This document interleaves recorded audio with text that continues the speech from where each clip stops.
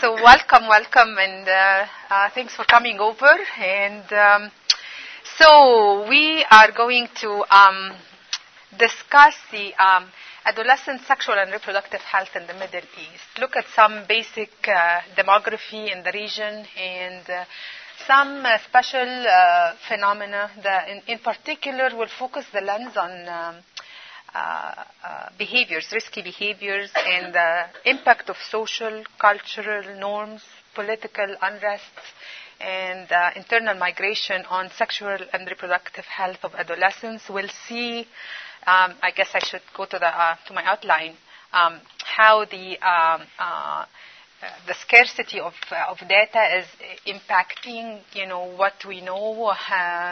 Quite a bit of our work is based on spotty surveys, anecdotal experiences, proxy info, and that sort of is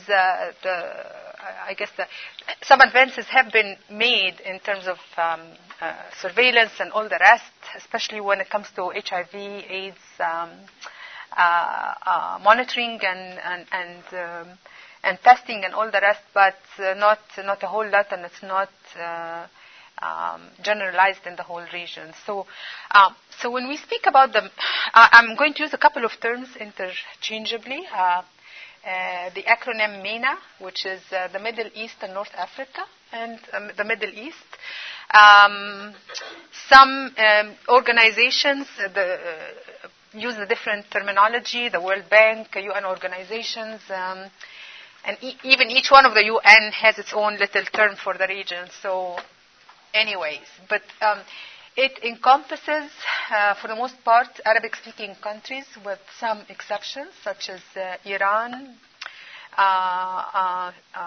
and which they speak a different language. Iran is a bit confused. They're not sure what to consider themselves. They want to be Europeans, whatever. They're never too thrilled about being part of the Middle East, but they can't help it. That's where they're at. So, what else? We're going to look at the structure of health services. I picked a quick overview from Egypt, just because it's my country of national origin, and it's pretty much more or less the same structure, healthcare structure in the rest of the region, and then we'll critique it, and then we'll take it from there. See if you guys, I take it that the fact that you're here, you're interested in the region in one way, shape, or form. So what you guys can do, some kind of food for thought and for prayer. So let's take some time to say a word of prayer together.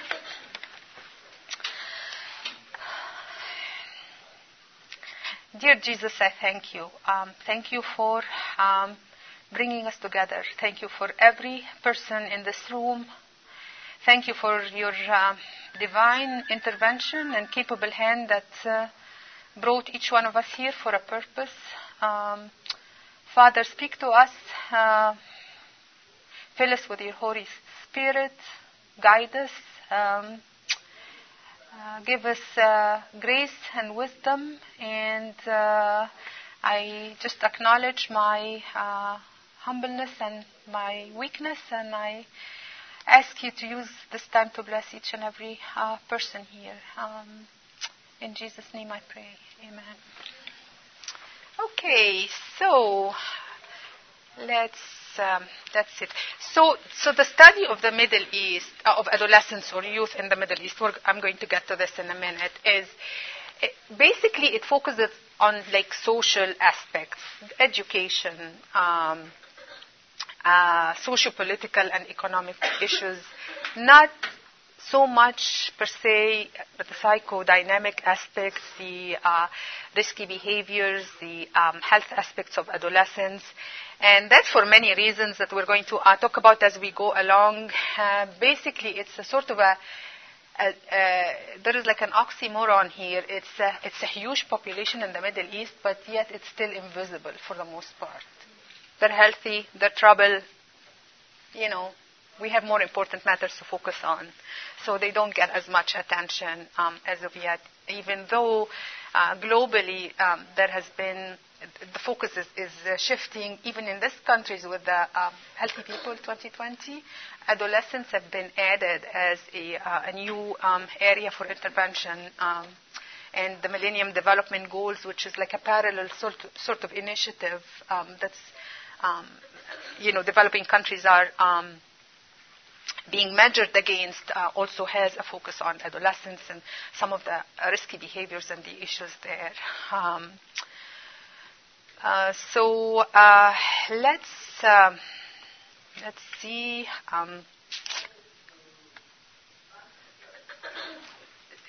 Youth, young people, adolescents. What is what? So WHO and the rest of the UN organizations made the decisions for us. So 10 to 19 is adolescents. 10 to 24 is young people. It encompasses everybody. Youth are 15 to 24.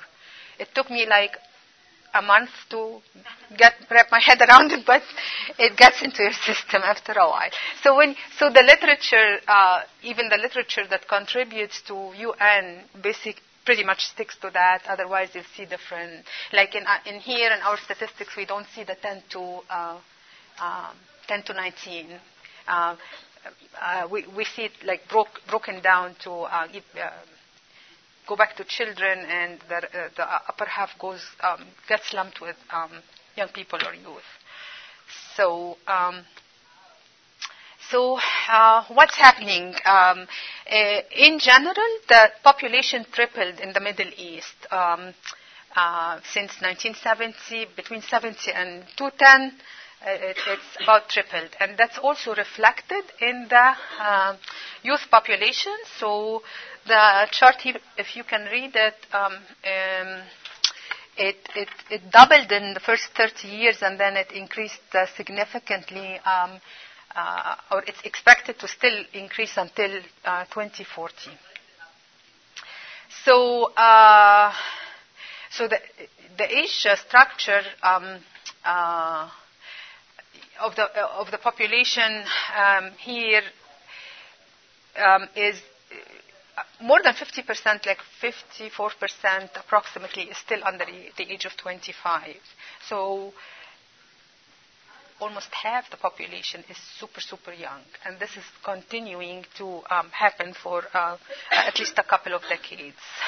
So this is called the youth bulge, and it's a phenomena in the Middle East, and that's what I was referring to. That, boy, look at all these young people, and nobody's paying attention to them.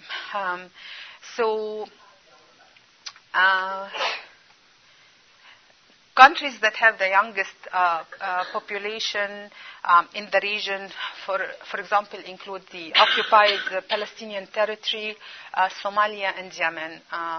So the median age of the population in these countries is estimated to be between 17 and 18, so quite young. Okay, so what are the manifestations of the youth bulge in the Middle East? So many young people are anxious to leave the country because of reasons that we're going to talk about. The people from, say, Lebanon, Syria and Iraq are special cases now, but Egypt, Libya is another special case. Most of the countries is becoming a special case, but they are, the aspirations was obtain your education, or if you're not in formal schooling, just go to the Gulf or go abroad, get a better living, better income, and come back and establish a family. These doors are being closed. With the youth bulge and the economical downturn and the conflict in the area, it's becoming very expensive to get married, form a family. On the other hand, it's also so they have a lot of time and frustration, and they become a target for the Islamist groups to recruit young people, attract them to their ideology, and money incentives is a factor for sure, and so on. So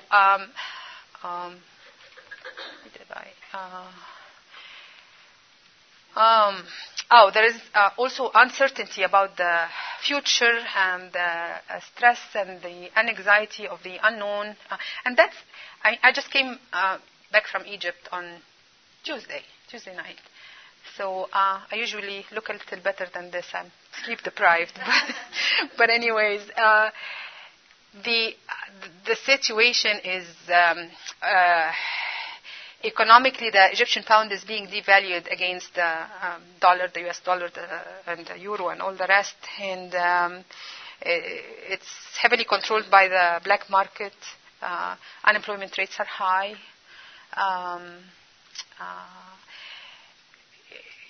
There has just been an inflation crisis over days. We were at the supermarket. A couple of days later, my brother went and he said 30 to 40% increase in everything. So, needless to say, people who live, and quite a bit of Egyptians live under poverty or under poverty line. What are they going to do? So so lots of time on their hands, no job, educated. What do they do?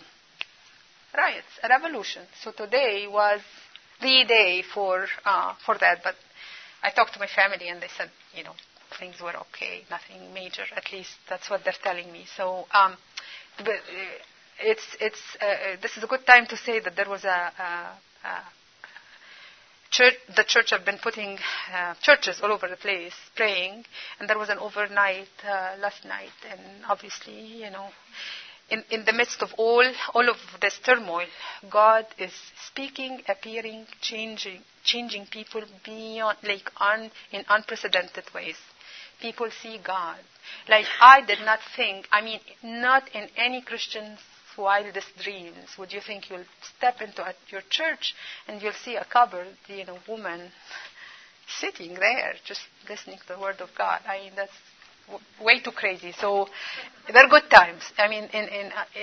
These are good times for sure. Okay, so the youth are being put on hold, and that's a new phenomena, waithood. They can't get married because of the economy. They're uncertain about the future, and then again, they're like a prime target for terrorism. Okay, so today's adolescence is a generation of firsts, if you will. The first generation to understand violence as a domestic issue, to experience life internally displaced as a refugee,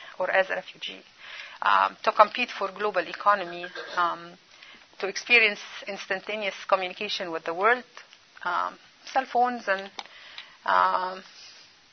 this is crazy, you guys. When I'm out there, I go to this urban slum. I'm just going to give you, it's totally randomized. People just went to this area, and all of a sudden they became 1 to 2 million. Nobody knows. So the church, you're not licensed to, it takes forever to get licensed to build a church. So you applied for a license to build a service building for social services and community service, and they know that it's going to be a Christian place and church is going to be there. But anyways, that's the way it is. So I go to this place, and needless to say, it's a very poor area. So I, worked with young adolescents, so up until the age of 14, say 10 to 14, and that was a few years ago. So I was going to talk about internet addiction, and I asked for a show of hands, who owns a cell phone? And I thought there were say 60 kids. I thought probably 10 at the most. And I think for the exception of 4 or 5, everybody had a cell phone, and they explained to me how they get use the promotion money to get porn material and blah blah blah blah. So, anyways,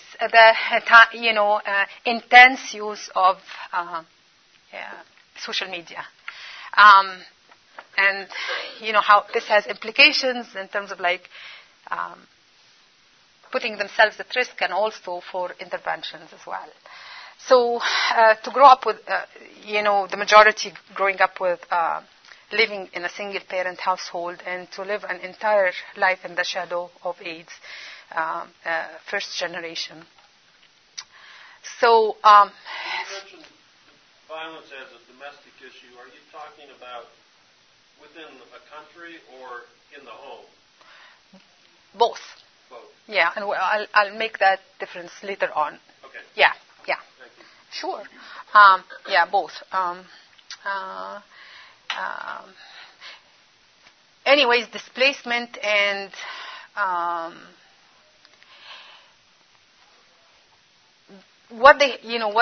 and this is based on I can talk to you about this later on, but at the early stages of the genocide and the exodus that happened in Iraq and Syria, I was remotely my brother was a person who got nudged and just took off with a few people and just went out there to see what they can do. So anyways, I got firsthand, and this ministry continued, not through an organization or anything, but just a bunch of people from different churches, and 5 or 6 people did that. But what they go through is incredible.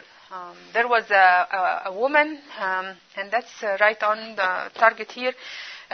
Just one of a million stories. Kids, Yazidis, Christians, and kids are you see kids lost, you just take them in, total strangers. But if you're an adult, you just take them in and you hang out together under a shelter, wherever the case may be.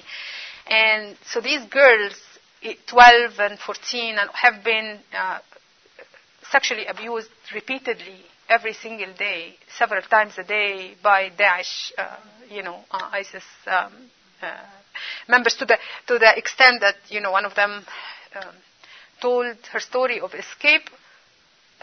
The wife of one of these leaders had, after so long in captivity, felt bad for her and just let her go, helped her to escape.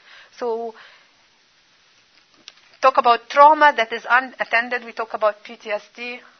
Forget it. I mean, there is more urgent needs for shelter, immunization, and all the rest. So, it just crosses all confinements and borders, violence that they have been through, and the impacts of that as well. So the second decade of life is where puberty develops, and bringing in new capacity of the body image and the sense of self. So the reason, we all know this stuff, but the reason I bring it up is to have us think through this in the context of people who are displaced and are in dire poverty and all the rest. Compare and contrast as we think through these items. Cognitive development brings the capacity to look at a problem from multiple perspectives and to explore competing options for solutions. The social development brings with it the broader set of influences: family, peers, teachers, religious leaders, artists, singers, sports figures. The moral development brings with it idealism, social engagement, and the sense of voluntarism. So, looking at the leading causes of leading causes of death. Actually, let me go back one slide. And this slide it may be a bit small, but it looks at compares the Middle East, looks at the leading causes of death comparing the Middle East with globally. The Middle East is blue, globally is red. A is for young adolescents, 10 to 14, and B represents the 15 to 19 age group. And the causes that made it to this slide are the ones that contributed 5% or more to as a cause of death. So what we see here is that cardiovascular and circulatory diseases, transport injuries, together they contribute 15% of mortality in the region, and it's higher in the Middle East than in the world. Unintentional injuries contribute to mortality in a similar global level. Diarrhea, infectious disease, and like this part of the unfinished agenda of communicable diseases, they still persist in poorer countries in the region, but are lower in the Middle East than in globally. So that we'll take a quick look at DALYs, and then we'll look at the epi transition in the region. So DALYs is the disability adjusted life years, which takes into account the number of years lost both prematurely and due to disability together. So mental and behavioral, and that's a good one to focus on.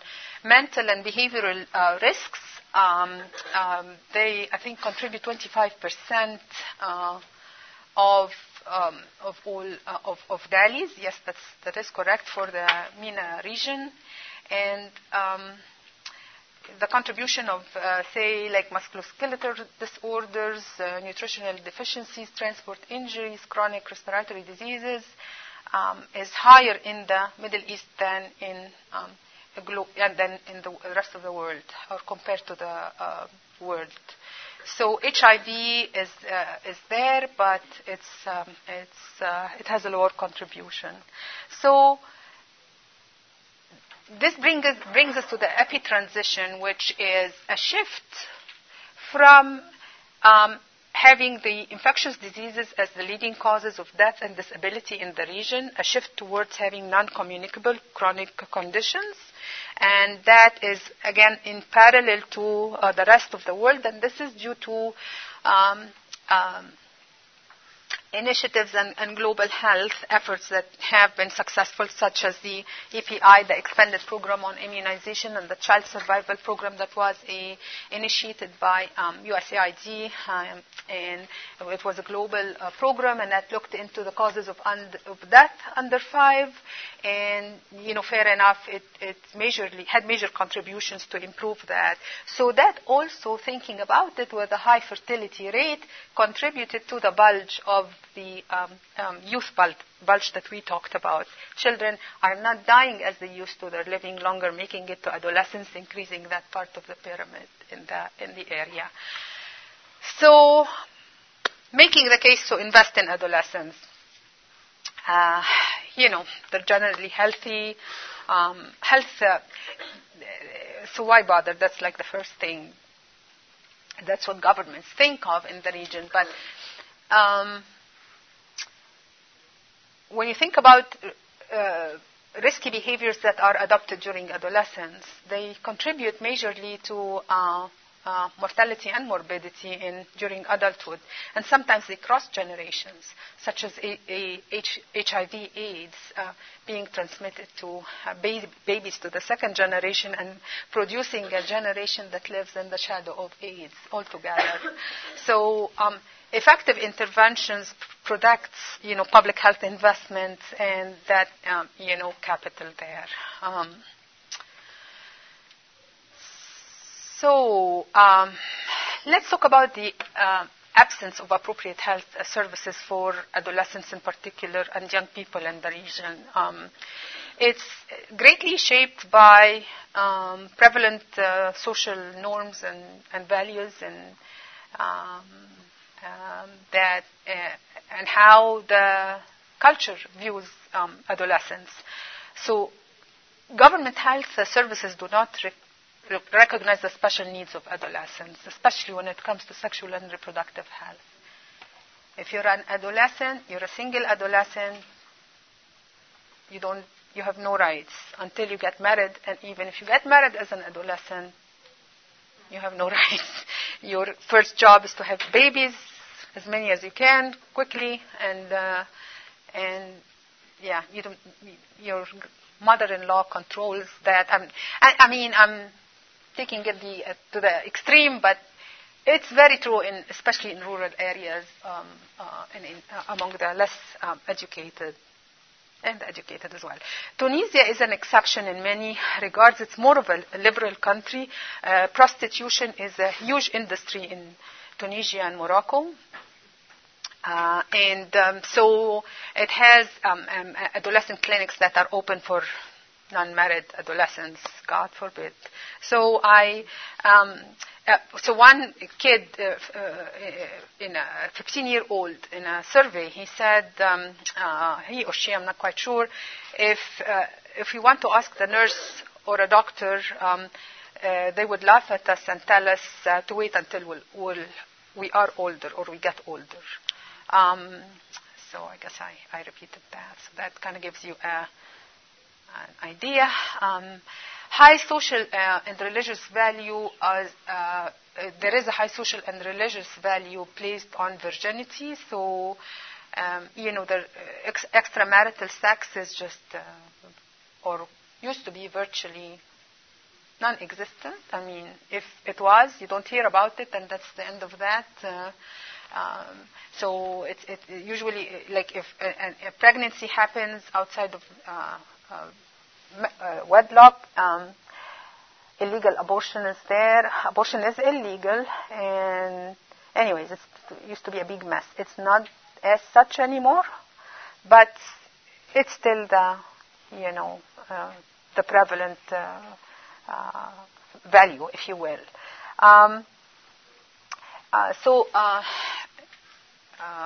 Young women who marry early, they also lack access to knowledge and services. Tunisia again has legalized abortion on demand. I don't know the extent to how this is working or not. Emergency contraception is currently licensed in Algeria, Egypt, Lebanon, Libya, Tunisia, and in Yemen.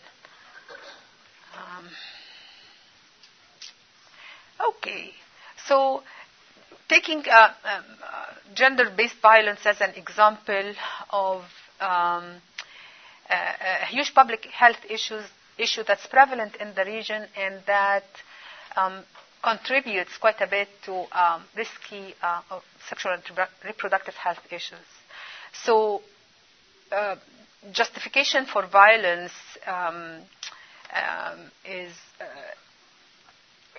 frequently is based on gender norms. That is, the social norms and the roles and the responsibilities of men and women. So boys and men take precedence. They're perceived as, and that's similar to the Latino culture, perceived as aggressive and the supremacy, the power. A woman sees her role as passive, and that was, again, the West, the U.S., many years ago. So that leads to sort of like an unequal power distribution, and a girl is victimized even when she's sexually abused. She's blamed and she's victimized, and all the rest. They even put them in prison in Iran, in a country like Iran. Okay. So some sexual and reproductive health issues among the internally displaced populations in Syria and in Iraqi refugees displacement settings. So the mental health of displaced Iraqis who witnessed and were subjected to violence and murder and torture and all the rest is of course, is hardly even measured, and it's not attended. A recent study identified trauma as a key influence on the mental and physical health of Iraqi refugees in Sacramento, California. Post-traumatic stress disorder and anxiety, depression were documented there. So Iraqis and Syrians are often reluctant to disclose mental illness because it's stigmatized in Middle Eastern culture. And so they're running around with these conditions in displacement settings and in refugee camps. Again, I should mention this, that the Chaldean church that my brother and his group were hooked up with, Erbil is a relatively safe city in Kurdistan that was the recipient of an influx, tens of thousands one night, just like that. They just marched in. And the church is, opened up everything. They had volunteers, and they served these people and they kept coming, and it was just like an amazing and overwhelming situation. But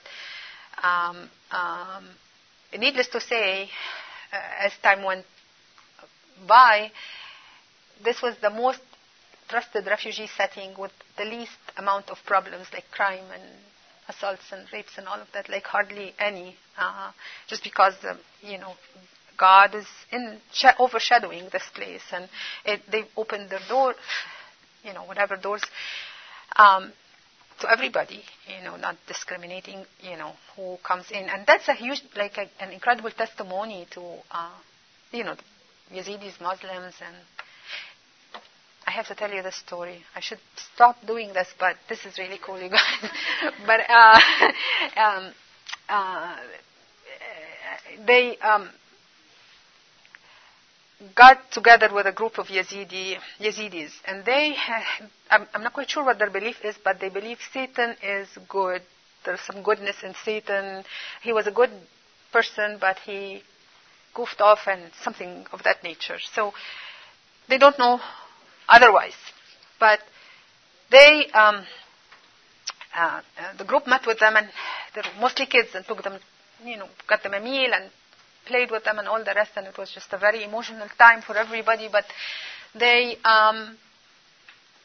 said, we want you to pray for these people had family members that were lost. We want you to pray for them. We don't know anything about them. So fair enough, they prayed, and they don't know anything about prayer. But anyways, the group prayed. 4 days later, when they went back to Egypt, they got a phone call from the leader, and he said, guess what? 35 girls just marched in, and some of them were family members of those. So God uses this to, what do you think? They would want to know that God who brought their, family members back. Anyways, back on track. So, a couple other features of gender-based violence in the region, among the displaced. Expert mental and psychological care is lacking. Healthcare providers, physicians, and specialists are running away because they're being threatened, and because they can't work, and because their hospitals are being, shut down. So interventions are left to either short-term volunteers, from here or elsewhere, or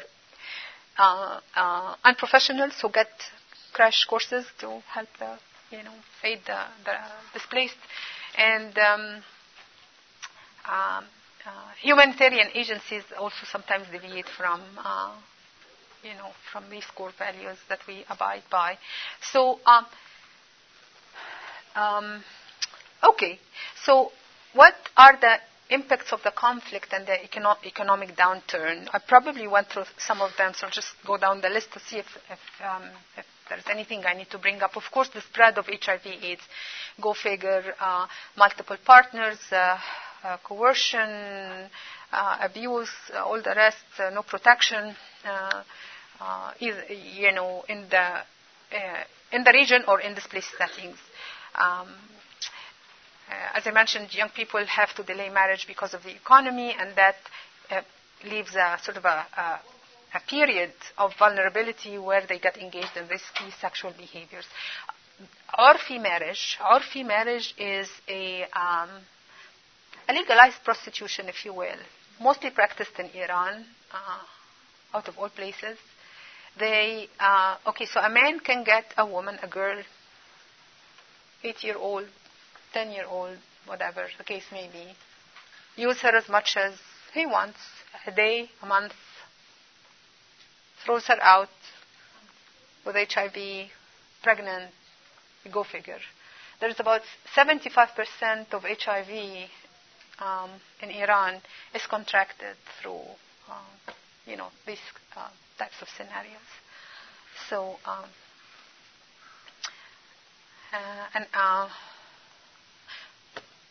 that was a shocker. I was in a regional WHO meeting in Jordan, in Amman, and there was the Irani Assistant Minister of Health some years ago, before the crisis. And the topic came in the conversation, and naively I thought the guy will stand against it. My goodness. Like defending it right and left, and the assistant to the Minister of Health. Say no more. Okay, so migration and internal displacement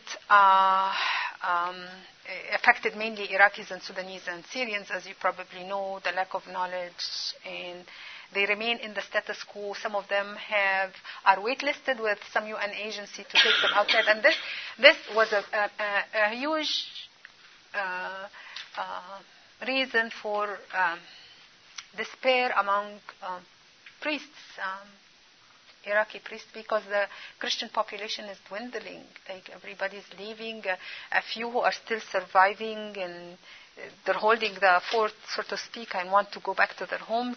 But the good news is that some of these towns are being liberated these days, so that's good.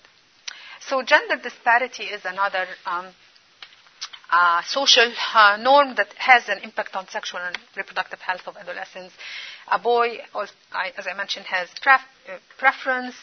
A boy can even control his sister what to wear and where to go and what not to do, and all the rest. And so imagine you're going out and your brother says, no, you can't wear this, you can't go out. And he could be your younger brother.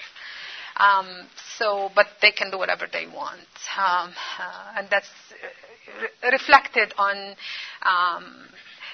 dignity, access to information, self-respect, self-esteem, and all the rest. Husbands can have multiple sexual partners, but without protection, but the wife has no say in that. So healthcare system in Egypt, I'll use as I mentioned, I will use it as an example. Okay, so the ancient Egyptians paved the way. As it was so much fun when I was in medical school, and we went to one of the temples in Upper Egypt in Komombo and Edfu, and there were I was studying surgery, and there was all the instruments carved on the temple walls, and it was just so cool. So anyways, they knew much more than we do these days. But so the Ministry of Health and Population is the major health provider. So parallel to what public health service here. Major provider for health, and especially free, national free health care. The quality is a huge issue there. Quality of health services, and it's also the provider of health education as well. The Ministry of Higher Education is responsible for medical and nursing education and service delivery. There is like a good network of, like, the infrastructure of the healthcare is well established and well distributed throughout the country, and pretty much you'll find the same in other Arab countries. Tunisia and Jordan and Lebanon they stand out in that regard. So the Ministry of Health does a whole lot, MCH services, communicable diseases, immunizations, the environment, the whole thing. So where do Egyptians seek care? Of course, the low income will go to the public government hospitals or facilities, clinics. And as a graduate, physician graduate, after internship, you're obligated to spend a couple of years in one of those facilities, either in a school setting or a country setting and all the rest. So the availability of care is very challenged, and this is due to financial deficit, rising costs, inefficient use of available resources. There is a lack of a regulatory body or quality of care, and there is poor management in general of resources, impacting all the providers in Egypt. Yes, there are tertiary care facilities that are, they provide good service, but they're terribly, terribly expensive. And this is, I think I see better here, different types of health facilities. They range between rural units, health centers, and MCH centers, and health offices and mobile clinics. The way to go for quality treatment is to the private sector, which is terribly, terribly expensive. So the healthcare reform, the health sector reform, there was a plan from 97 to 2018, and I'm not quite sure that it got far. So the guiding principles were about universality, quality of care, equity, efficiency, and sustainability. Pharmaceuticals is a very challenged area that needed reform, especially these days, and post-revolution. Many medicines, essential medicines, are not available or are sold in the black market and all the rest. So major challenges to that reform are like delays in the infrastructure development. Corruption is one that may not be here. Insufficient advocacy, lack of sustainability of financial resources, and such things.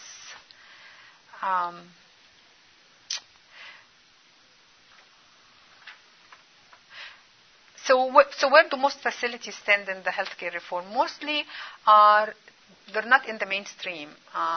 Certain ones get to make it there, and I'm not quite sure how this is done, but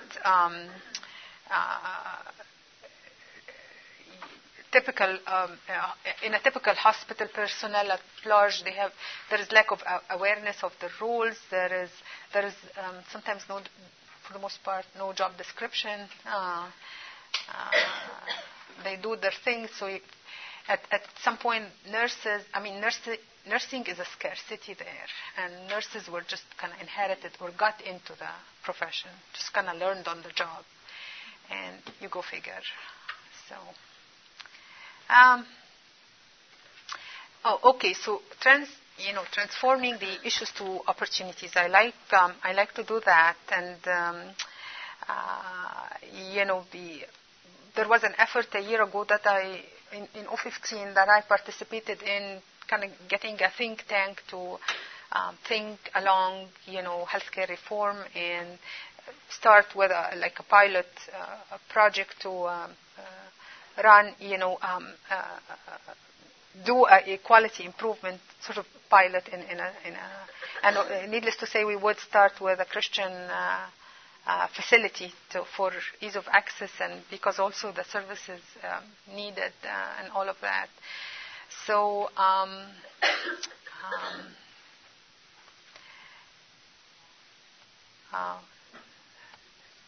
oops.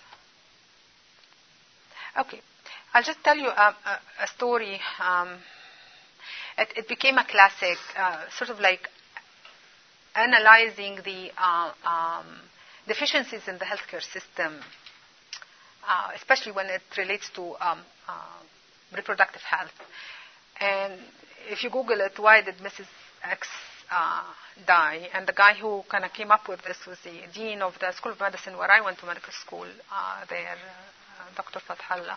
And so Mrs. X could be any Mrs. X who is an 18-year-old or 15-year-old or older,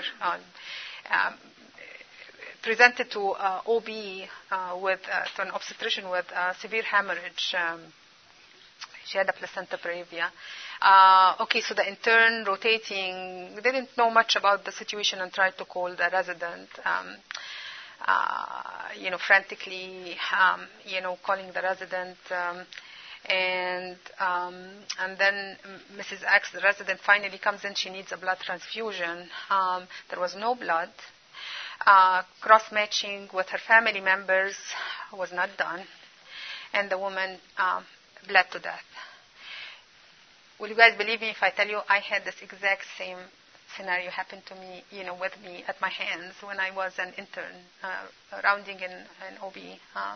This exact same situation. She had 9 kids, and I still remember her 15-year-old. And I remember his face, and I remember his cries and his tears. And I was the frantic person calling the resident who came yelling at me like, "Why are you disturbing me?" Like, seriously. And you just felt powerless. And I was did my training in the best hospital in town. There were like the best sort of government hospital and the university hospital. And she bled to death. And that is a sad reality. I want to say it's definitely much better because, again, contributed to that is the education, the awareness, maternal care has been, prenatal care has been more emphasized, but nevertheless. So considering availability and readiness, the hospital was not ready to receive and manage a straightforward OB emergency case, and the trained physician, the training was just lacking, and the attitude was bad. So that presents core areas for health sector action. That's according to WHO. So especially when pertaining adolescents, providing health services, collecting and using data needed to advocate, plan, and monitor health sector interventions, developing and implementing health promotion activities and programs and policies, mobilizing and supporting other sectors. Health is no longer operate in vacuum. All our, especially adolescent sexual and reproductive health, are all intersector related, if you will. Education, culture, social work, and along with health. So that brings us to a good framework to understand the determinants of health, especially the social determinants of health that impact adolescents in the region and globally, and also a framework for action as well. So that's the ecological model, which says that these determinants that affect health and illness of the individual, they are interrelated and related to the environment, the different spheres of the environment that the person lives in. So, and the very core is the adolescent ethnic group, gender, age, all the rest. And the immediate circle surrounding the adolescent is the closest network, family, followed by peers and school teachers and the school environment. And then it's the other wider circle that has the influences go back and forth in terms of either protecting or facilitating a risk factor is the neighborhood. And the religious community, the physical neighborhood, the work setting, the cognitive neighborhood, and then the wider one is the national and global context, the economic events, the historical events, the political events, and the laws and the regulations.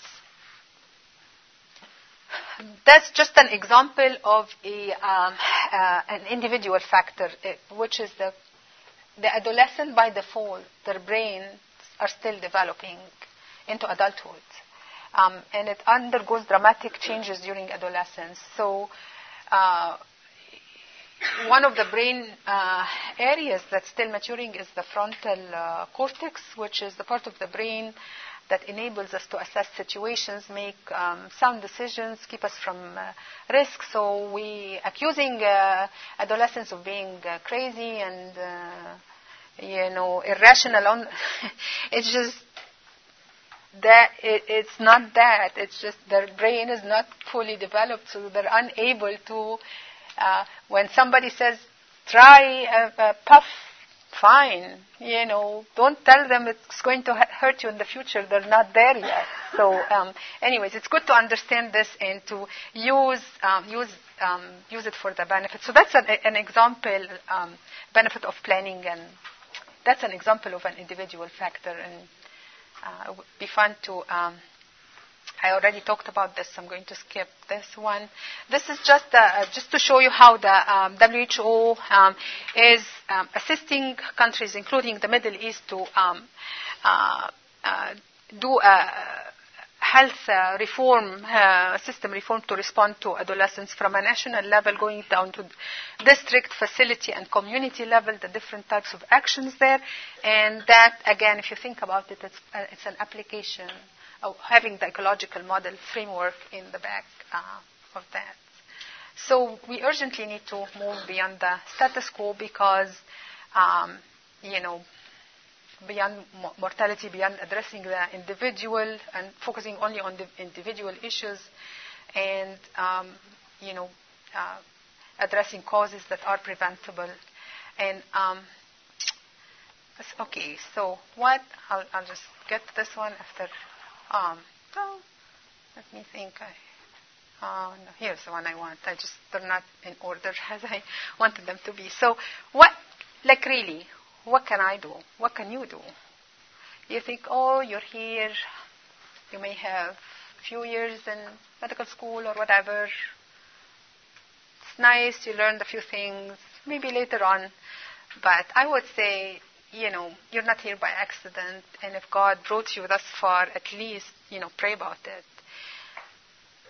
I wanted to borrow a couple of pictures from my other presentation, but I didn't have time to do that. But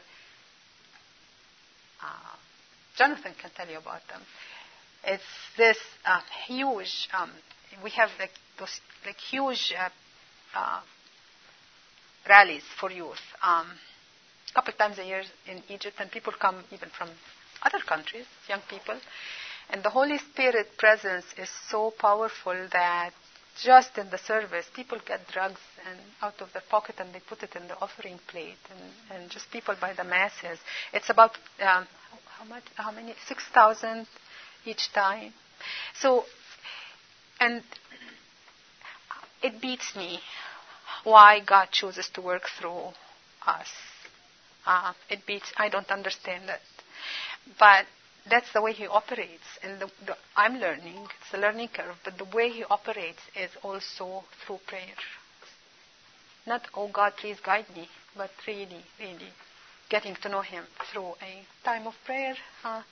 You guys are probably hooked with small groups or Bible study groups. Bring it up. Challenge people to pray with you and for you. And see what God, instead of wasting time until God brings another opportunity back and you start from scratch, I would say step on it and raise awareness with your group. Within your group, I want to go see the refugee thing before it. But there is so much need, and we're equipped to do it. And I just bring this, the Egypt, team. They just got nudged, and it was crazy because nobody was going out there. Flights were not going out there. The first flight that went out, and there was like this guy that had a private jet and everything, and a rich man there, and he let them down, of course. But my brother put something on Facebook, and boom. God sent right and left, and God used them tremendously, beyond their expectations. It was a life-changing thing, and they continue to do stuff over there. So, is this the last one? Okay, I'll show you this again. These are homes in a village in Upper Egypt that was the home of the 13 of the 21 Libya murders. And that's the reason why they went out for work. That's their home, basically. No running water, and see the sheep. So again, a nudge from the Holy Spirit on Facebook. Let's fight Satan by developing and creating job opportunities. All the media and everybody went there, and then it all dwindled. But these 3 individuals just went, and that's what they're doing there. So it's just making myself available. And recently it struck me as I was about a year or 2 ago reading the Bible and watching Jesus commission the 12 and the 70. Preach the word, heal the sick, and cast demons out. He's the same yesterday, today, and forevermore. Peter was bad. He was a bad boy.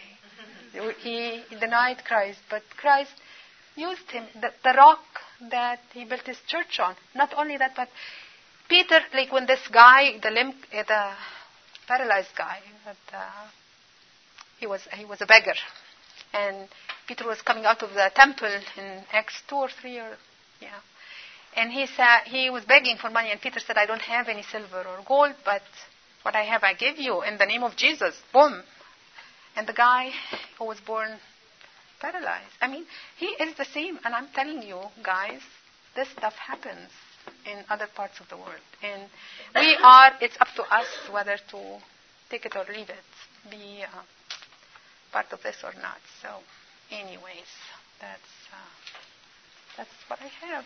I ran over time. Sorry. Thank you.